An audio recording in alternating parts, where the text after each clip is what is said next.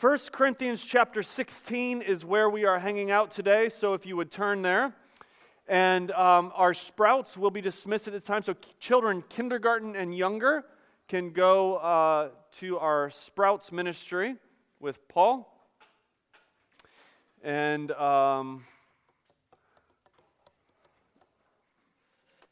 Corinthians 16.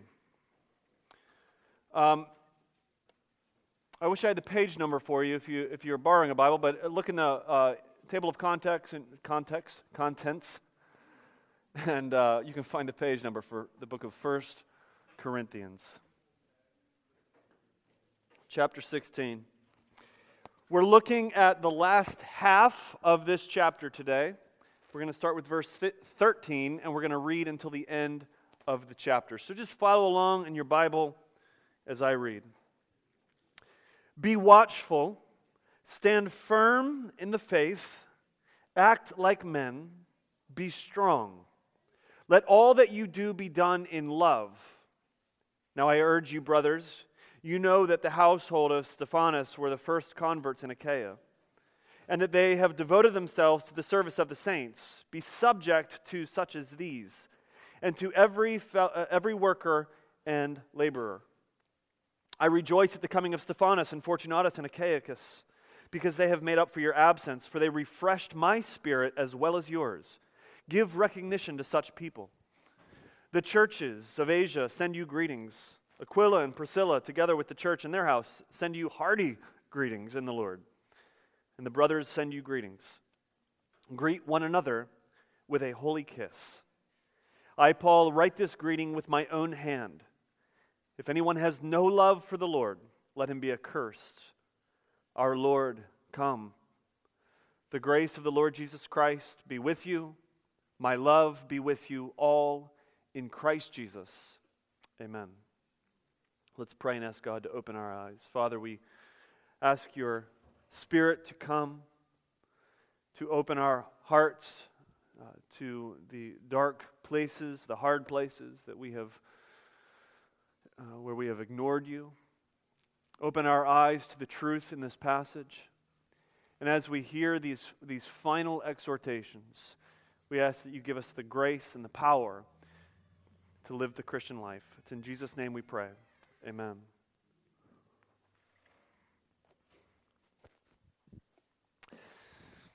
Well, I often think of the day that my children will go off to college, and it's one of those things that probably parents hope will happen. You hope your kids will go to college, and then kind of dread the day when they leave the house, right?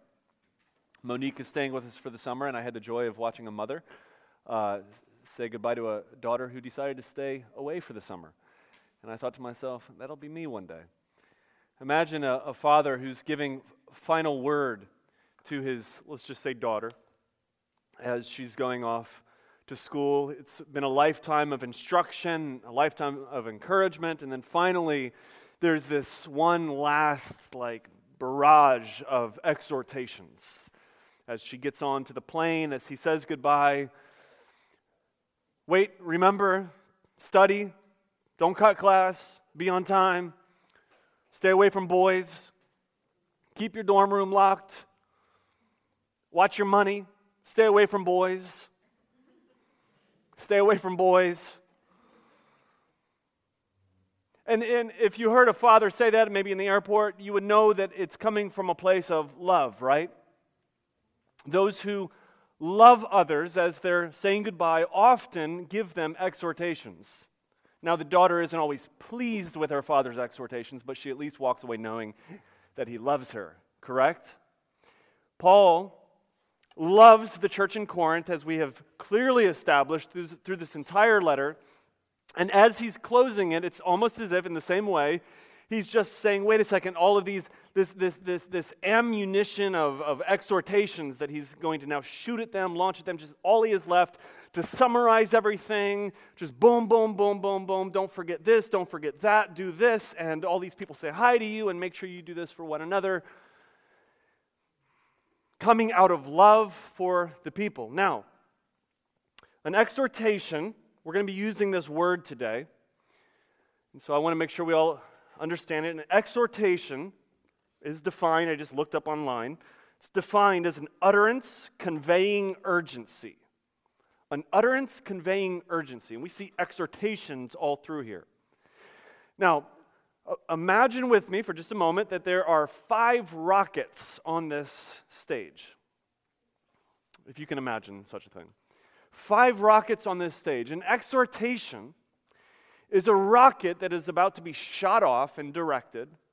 These are little rockets that he is giving the people in Corinth. This is what it means now to live a Christian life and to soar. A lot of dudes, as they give exhortations, as they say this is what you need to do, they essentially say, here's the rocket, this is what it means, this is where you need to be flying, but they don't leave you with any fuel for the rocket. Does that make sense? So I could stand up here right now and I could give you things to do. I could say, if you want to be a good Christian, and I'm going to actually give you 5 things to do this morning, all right? A list, 5 exhortations. And I could easily do that and kind of show you what these rockets look like and what they would be like soaring through the atmosphere. But if I don't give you the fuel, like the power for these rockets, then what are you left with? Well, you're left with a rocket.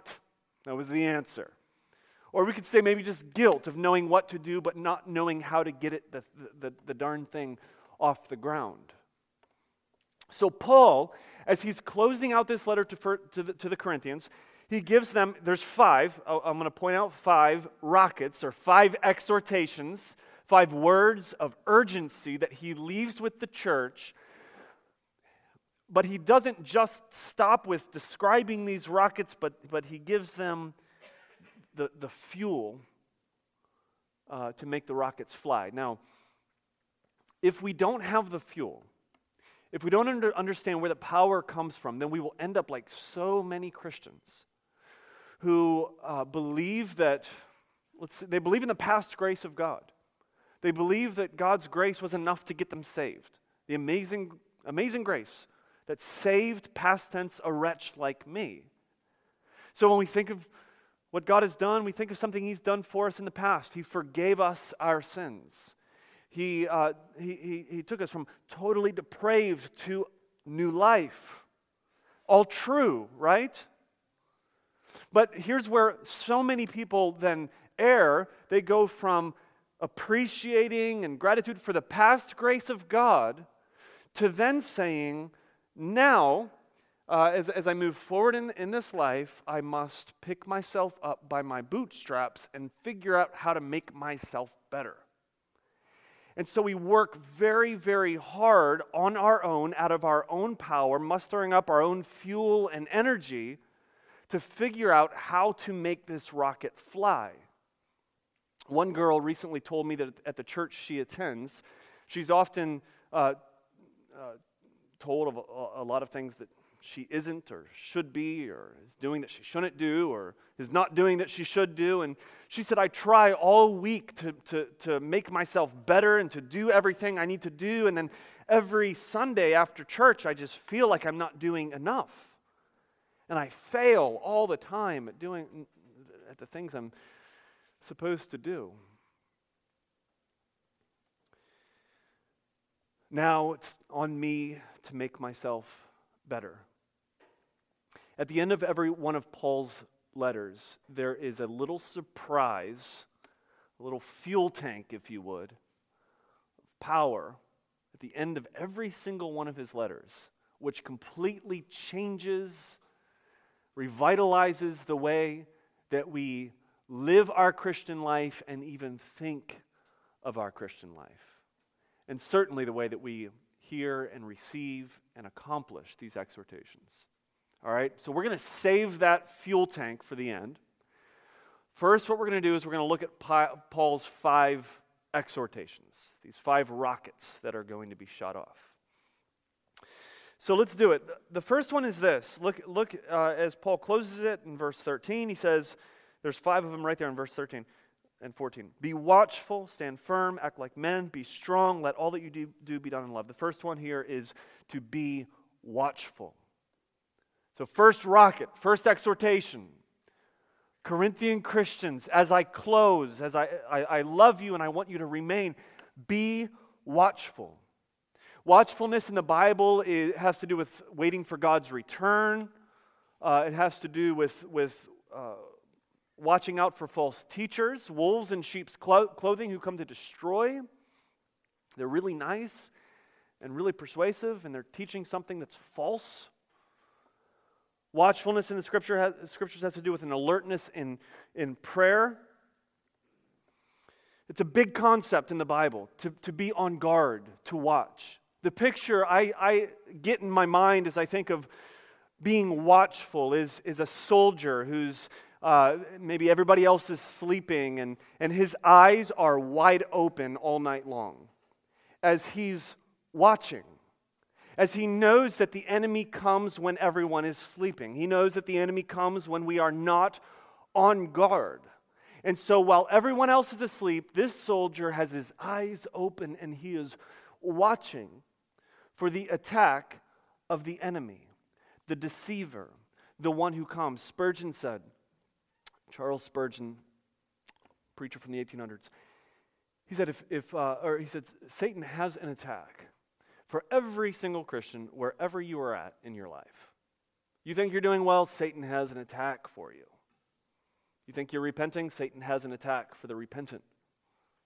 Satan has an attack for every single one of us. He is a very, very good enemy in that sense. He knows what he's doing. He's smart. He's conniving. If you're a confident person, Satan won't tempt you with insecurity, but he might tempt you with pride. You're someone who has been able to, by the grace of God, develop humility. Well, there, Satan might not tempt you with pride, but Satan might tempt you with despair. You're a strong believer. Satan may not tempt you with doubt, but he may tempt you with self-righteousness. The point is, as we go to sleep in certain areas of our lives, because we are strong there, we think we're good, we think we're in a good fort, and that is the very place that the deceiver will come and tempt. So to be watchful means to be on guard, so that Satan may not deceive you, to keep your eyes open in every way. Now, how does Satan deceive? Well, imagine a warrior who has his eyes wide open, he's on guard, and the enemy comes up with a really great little tactic. He's going to put a spy into the camp, and one night he's going to offer this soldier who's on guard, he's going to offer him an all-you-can-drink Jack Daniel's special. Well, what happens? The man gets drunk. What happens when you get drunk? Your eyes start to feel a little heavy, and you fall asleep. John Calvin said this, commenting on this passage. Calvin said, as drunkenness makes us good for nothing, like watching out for your brothers and sisters, the cares and the lusts of this world spiritually ruin our spiritual minds. How does the enemy deceive us? Well, he'll do absolutely anything he can to get you to focus on the cares of this world. Job, money, your image. If he can intoxicate you with the things of this world, well, that is his tactic. You'll fall asleep spiritually, and he's destroying you. So we don't then get drunk on the cares of this world as we look around at our lives. We instead are constantly on guard, and we are watchful. All right, that's the first exhortation. Second exhortation is this. He says, stand firm in the faith. Have you guys seen the movie Braveheart? Who hasn't seen Braveheart? If you have not seen Braveheart, raise your hand. All right. After the barbecue today, at some point in the future, we will watch Braveheart together. There's a scene, for those of you foolish people who have not seen it, just playing. Came out in 95, it's an old movie now. I can only imagine in the theater in 1995, this moment in the movie where the English cavalry is bearing down upon William Wallace and his fellow Scotsmen. And it is scary and it is tense. And as they're rushing toward the Scotsmen, they all have these spears that they're hiding. And the exhortation, if you would, that's coming from William Wallace is, does anybody remember? Hold, hold, hold. He repeats it, hold, stand firm, hold the line. We have a strategy, we have a plan. Now don't run. I know it looks scary. I know our strategy in the middle of this looks and feels foolish. You probably feel like you made a dumb decision right now. Hold. Stand firm as the enemy attacks. The picture here is in the midst of the tornado of loss, of chronic illness, pains, a job issue. All of these things become opportunities for Satan to attack and to focus our eyes and our spiritual minds on the cares of this world, to be drunk on this world. As the enemy attacks, the tornado hits us, the steady directive is to hold, to stand firm, while everything else is blowing around you.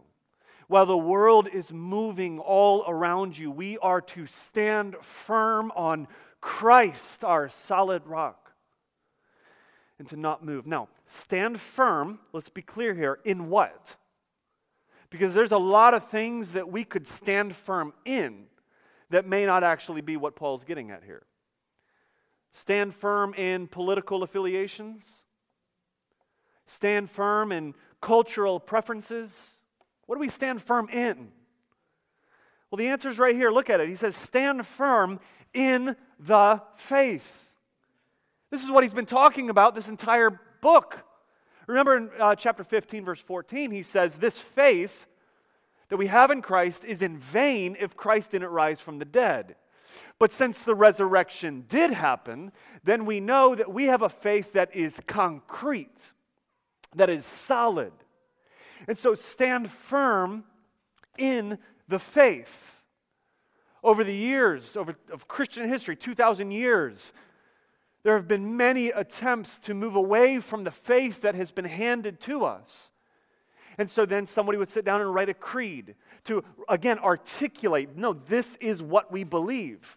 And somebody else would sit down and write a confession. No, wait, this is what we believe, not that, not that. Constantly re-articulating the faith, the gospel, the doctrines of grace, the goodness of God in Jesus Christ.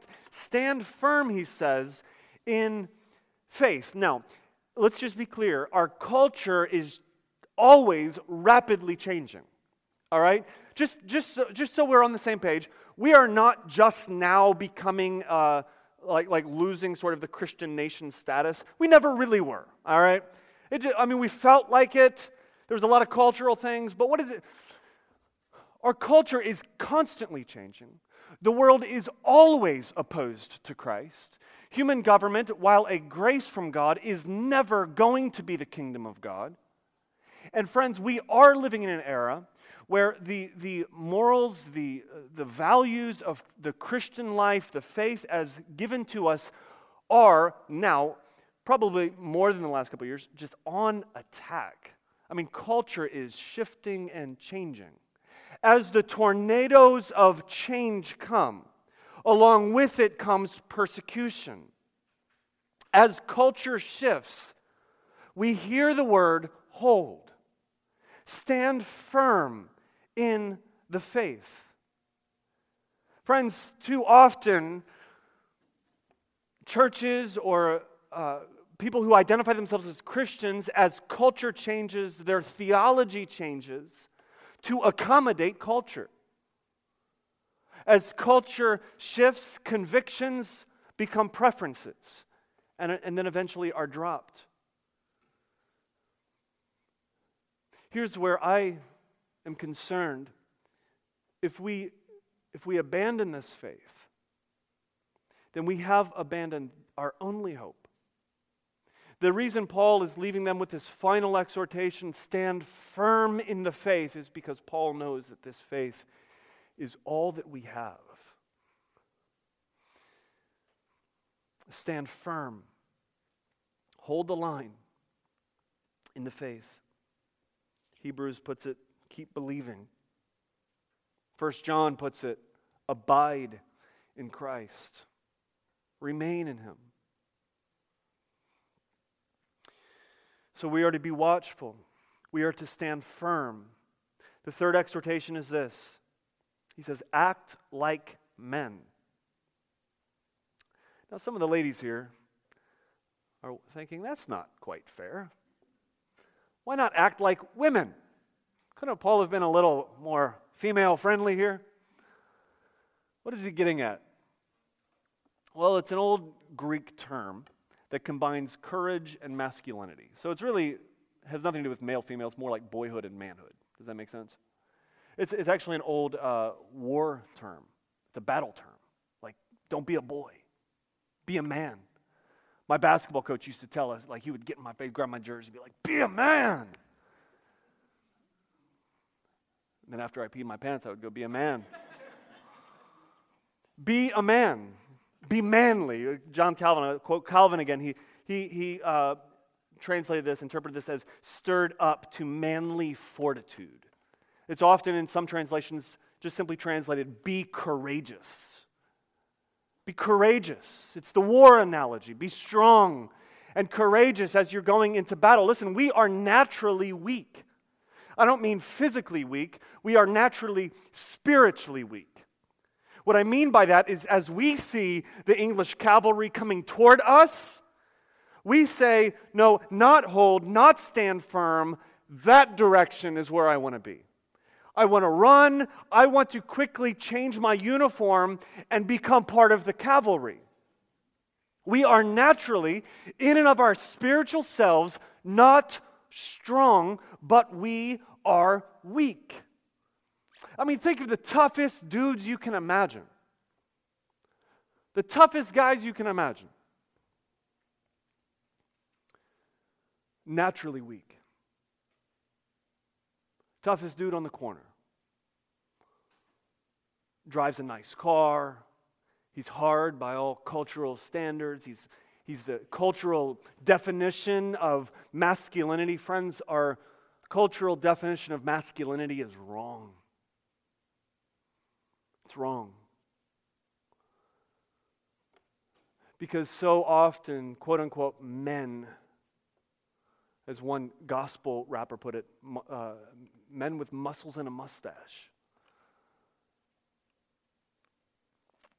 are spiritual wimps. Like weak in all the areas that really matter.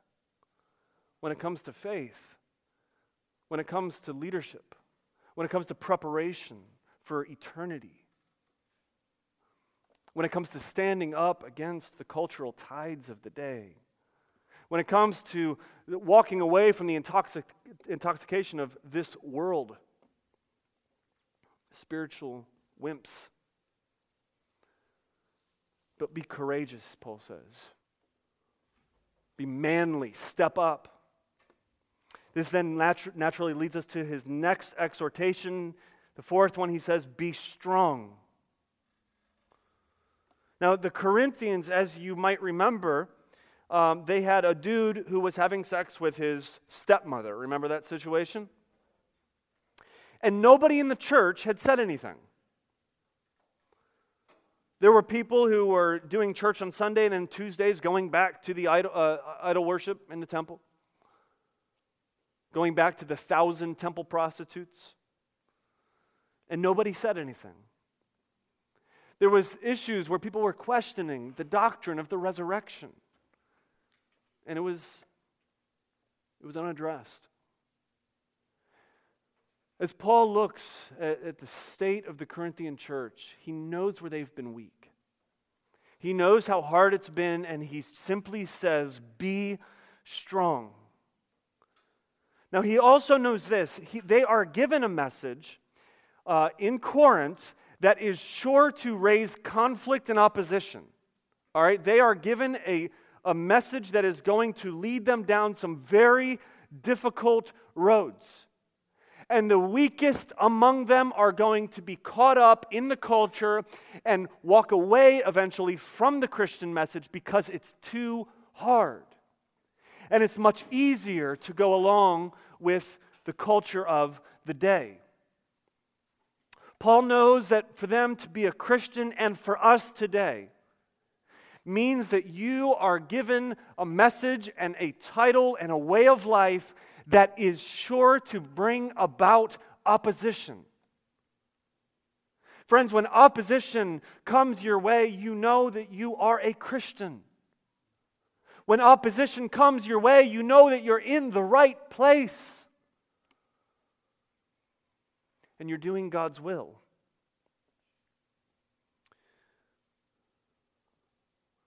A doctor who has to determine how to counsel a girl that wants an abortion. A guy who used to run the streets. And now, this is a friend of mine, now, as he got a job, turned his life around, he's being seen as soft. I mean, wherever we're at in life, opposition to the Christian life, the Christian message will come. Get to the point in a relationship where you tell friends and family members that they are sinners under the wrath of God. You give them the only message that they need to hear. And you'll find that opposition is quick to come. Or even opposition in your own personal life. The cravings, the anger. He says, be strong. Will you be watchful?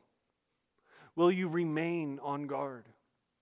Will you be steadfast, stand firm in the faith, have courage and be strong as the cavalry attacks? Or are you going to turn and run? That is the question that Paul is leaving the Corinthian church with, and the question that God is leaving with us. There was a man in the middle of the 2nd century named Polycarp. Polycarp was in his 80s, and he was a Christian, believed the gospel. In his 80s, he was brought to a stadium to be killed for his faith. Now, the officials didn't really want to kill this old dude because he was old. And they're like, man, one person actually said, have respect to your age and reproach Christ. Like, just give up this whole Jesus thing. When he was told that, Polycarp said, I have served Christ for 86 years, and he has never once hurt me. How can I blaspheme now my King and my Savior? He stood firm. The proconsul came back to him and said, swear right now by the fortune of Caesar. Polycarp responded, since you are vainly urgent that I swear to Caesar, and you pretend to not know who and what I am, hear me. I am a Christian. And if you wish to learn the doctrines of Christianity, give me a day, and I'll tell them to you.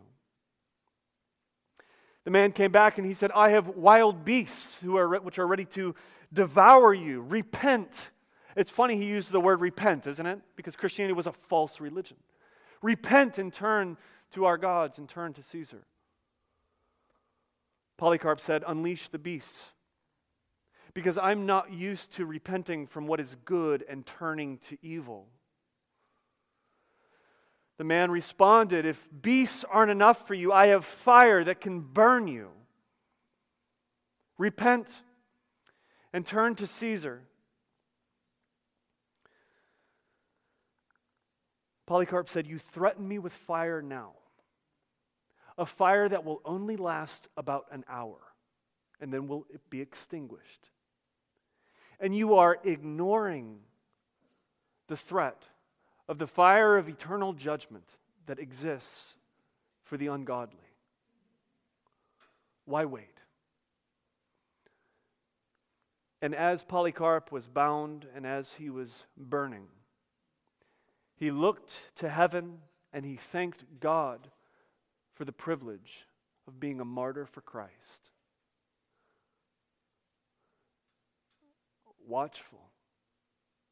Eyes not on this world, not on the cares and the lusts of stuff, earthly happiness. Standing firm in the truth, ready to teach the doctrines of Christianity before masses who are ready to kill him. Courageous, manly fortitude, strong. Friends, are we ready to face the opposition? Now, I was talking through this passage with a group of 11th graders this last week, and I asked them as we walked through these four exhortations, I asked them, can you think of, would it be possible for someone to sort of embrace these four things, watchful, stand firm, strong, courageous, to try to embrace these four things and really just kind of end up being annoying, kind of rude, like sort of this truth-oriented, I'm strong, I'm courageous, and I will tell you where you're wrong sort of personality? Of course, we can imagine that kind of person, can't we? Now look at this fifth exhortation, because the fifth exhortation actually defines how we go about the first four exhortations. Look at the fifth one.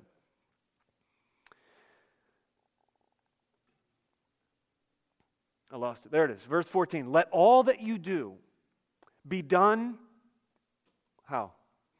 In love. So these four, like, strong, war-oriented, let's stand up and fight exhortations, and then let all that you do, including these four things, be done in love. To move outside of yourself and to love God and to love your neighbor. What is the one thing that the Corinthian church lacked? Do you remember? They lacked love. They were navel gazers. They were focused on themselves. They were focused on their favorite leaders. They lacked the care and concern for the other. Paul says love, and then he actually, look at it, he begins to list names. References. This person says, all he's doing here is just love. As soon as he talks about love, now he naturally moves to people. And since he lists the names, it's worth us studying the names, right? So there in verse 15, he mentions Stephanas. Stephanas was one of the first converts. He actually calls it the first fruit of Christians among you. The whole household of Stephanas was converted. And evidently some in the church, or some in his household are leaders, because they are told to be subject to such as these. To submit to those in authority is love. In verse 17, he also references Fortunatus and Achaicus. Now those two, along with Stephanas, those three, were probably, most likely, most theologians agree on this, they were the ones that brought Paul the initial word from Corinth. Meaning the reason he wrote this letter is because of these three men right there. They're the ones that told him about what was going on with the stepmom issue. They're the ones that told him about how they're perverting communion and how they're abandoning the resurrection. Now you can only imagine that these two men, or these three men, probably would not be the most popular people when they get back to Corinth for talking about the stepmom issue and other things. But look what Paul says. He says in verse 18, they have refreshed my spirit as well as yours. He knows that now, because of them putting their popularity neck on the line and taking this difficult message to Paul and then bringing this difficult letter back to the church in Corinth, by the end of it, he knows that they will have refreshed their spirits. So he simply says, honor them. Give them recognition. To honor those that are part of your rebuke is an act of love. He goes on in verse 19, he mentions Aquila and Priscilla. These are Paul's first friends in Corinth, and they left with Paul as he went on as a missionary. And they send their love back to Corinth. In verse 20, he says all of the Christians send their greetings. Then finally, in the same verse, he now turns and he wants the Corinthian church to look at each other now. And he says, greet each other with a holy kiss. Could we try that right now? No, I'm just playing. We don't really do that these days, do we? A holy kiss is sort of it's an ancient way of showing affection. Some cultures still do it. When I was in central Mexico, there was a lot of kissing going on. I had to come back and tell my wife I kissed a few women and men. That's what they do. Show affection. How do we show affection? Maybe a hug? Greet each other with a holy... The point here is this. You don't go to a rock concert and hug everybody that comes. Hey, you're a stranger, but it's good to see you. Welcome. You know, we don't do that when we're out in public and going to different events, but we do that when we come to church. Church is like no other place. Paul says when you come together as a body, as brothers and sisters, blood-bought by Jesus Christ, show each other affection. Greet each other with a holy kiss or a holy hug or a holy handshake or a holy how are you doing or whatever that means, to show affection and love to each other, because friends, we are not an event. This is a family. This isn't a concert. This isn't a lecture series. This is a family coming together. And so we are marked then by this last exhortation, and that is in all you do, as you discipline your child, do it in love. As you talk to your spouse, do it in love. As you get frustrated with your boss, do it in love. Let all that you do be done in love. And as you come together, show that love for one another. Now, in verse 21, Paul finishes his letter, and he picks up the pen himself. Up until this point, Paul has been dictating this letter through a scribe. And now Paul, as is customary to the way he writes, he picks up the letter. He may not have had good eyesight. We don't know why. He didn't write the whole thing, but he didn't. And now at the very end, he takes pain to pick up the pen himself, and he writes a greeting with his own hand. In verse 22, there's a warning.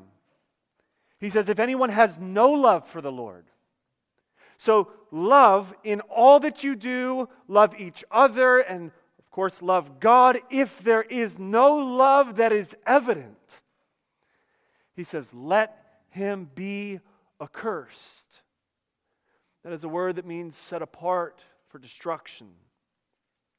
Meaning those among you, Corinthian church, who are not, there is no love that is evident in your life. You are not loving God through being watchful. You're not loving God through standing firm. You're not loving God through being courageous. You're not loving God through being strong. And you're not then in turn loving each other. You are still under the wrath of God, Paul says. You are still in danger of being set apart for destruction. Man. So what is our hope? I mean, I wonder how you even feel that, how that hits you. What is our hope? How can we be confident to be people of love, to be people who are watchful and stand firm and love God and love the Lord and love each other? What is our only hope? You see these 5 rockets, these 5 exhortations. They need fuel, don't they? We can't just be given an exhortation and then somehow figure out how to muster up enough energy in and of ourselves to go about and do it. And the threat of a future curse doesn't necessarily give us the power that we need. So what is the power? The power, the fuel tank, if you would, is at the very end of every single one of Paul's letters. Look at it in verse 23. There it is. He says, the grace of the Lord Jesus be with you. Now we have past tense grace, grace that forgave our sins and saved us. Here we see the grace of the Lord Jesus be with you, future tense. Meaning, how is it possible that as this is summed up and as we are closing this letter, how is it possible that we could be this? How is it possible that we could launch these rockets of exhortation into the atmosphere? How is it possible that we could love one another and love the Lord? May the grace of the Lord be with you. It's the future grace of God. This is what John Piper says. He says, the only life I have left is future life. No brainer. The past is gone. All expectations of God are future expectations. And all the power that touches me with help to live is future power. As precious as the bygone blessings of God may be, if He leaves me with only these, and not with the promise of more, I will be undone. My hope for future goodness and for future glory is future grace. That last line deserves repeating. Let me read it again. My hope for future goodness and for future glory is future grace. As we think about moving beyond and living the Christian life and standing firm, our hope to better ourselves is not the power that we have within, but it is the power that comes from without, that comes from God, the future grace of God, which is the fuel and the power for these rockets to lift off. See, I used to think of grace as all past tense. Grace got me saved, but now it's up to myself to improve myself and to become a better person. These 5 exhortations without grace have no fuel. Don't you realize that God could, if He wants to, if He chose to, He could destroy you. God could have said, hey, I'll get you saved, but from that point on, it's up to you to make yourself better, to follow me and to earn your way into the kingdom. No. God didn't do these things. God said, your hope for salvation, the hope of forgiveness, it's completely something that Christ has done for you on the cross. And the hope of remaining, the hope of growing in holiness and in love is something that I will do in you and for you. It is a power that I will give you as you move forward and stand firm. Paul, as he deals with a thorn in the flesh, he says, your grace is sufficient. What does that mean? It means the power that I will give you to get through is enough. You're facing persecution. The power that God will give you to get through is enough. You're facing Monday morning. The power that God will give you to get through is all that you need. Addiction, temptation, relational problems, the power that God will give you is all that you need. God's grace be with you as we close this letter and seek to live out our Christian life. God's grace be with you as we leave church this morning and we try not to forget Jesus. God's grace be with you as you face the challenges of work. God's grace be with you as you deal with a sick child. God's grace be with you as your life seems to be falling apart. God's grace be with you as you fight laziness and depression, or as you fight overwork and pride. God's grace be with you as you keep your eyes focused on Him and wide open, watchful against the attacks of the deceiver. God's grace be with you as you stand firm in the faith. God's grace be with you as you remain courageous. And God's grace be with you as you are strong. God's grace be with you as you love the Lord. God's grace be with you as that love turns to love for each other so that all you do may be done in love. Listen, this is what I'm trying to say. You are filled with the fuel of God's grace. God's grace is the power that you need so that these rockets may be launched. You already have everything that you need because you have the promise of God. I will never leave you. I will never forsake you. And the work that I started in you is a work that I will finish in you. So as we close this series, may the grace of the Lord Jesus Christ be with you. And my love be with you all in Christ Jesus. Amen. Let's pray. Father, let us be motivated by the grace that we have, the strength that we have. Let us put our hope into the power that you are giving us through Christ, through the Holy Spirit working in us and through us. And then let us not be lazy in our spiritual walk, but let us act in confidence to knowing that you will give us what we need to persevere. And let us remain in Christ. Let us abide in Him. Let us keep believing. Let us stand firm. It's in Jesus' name we pray. Amen.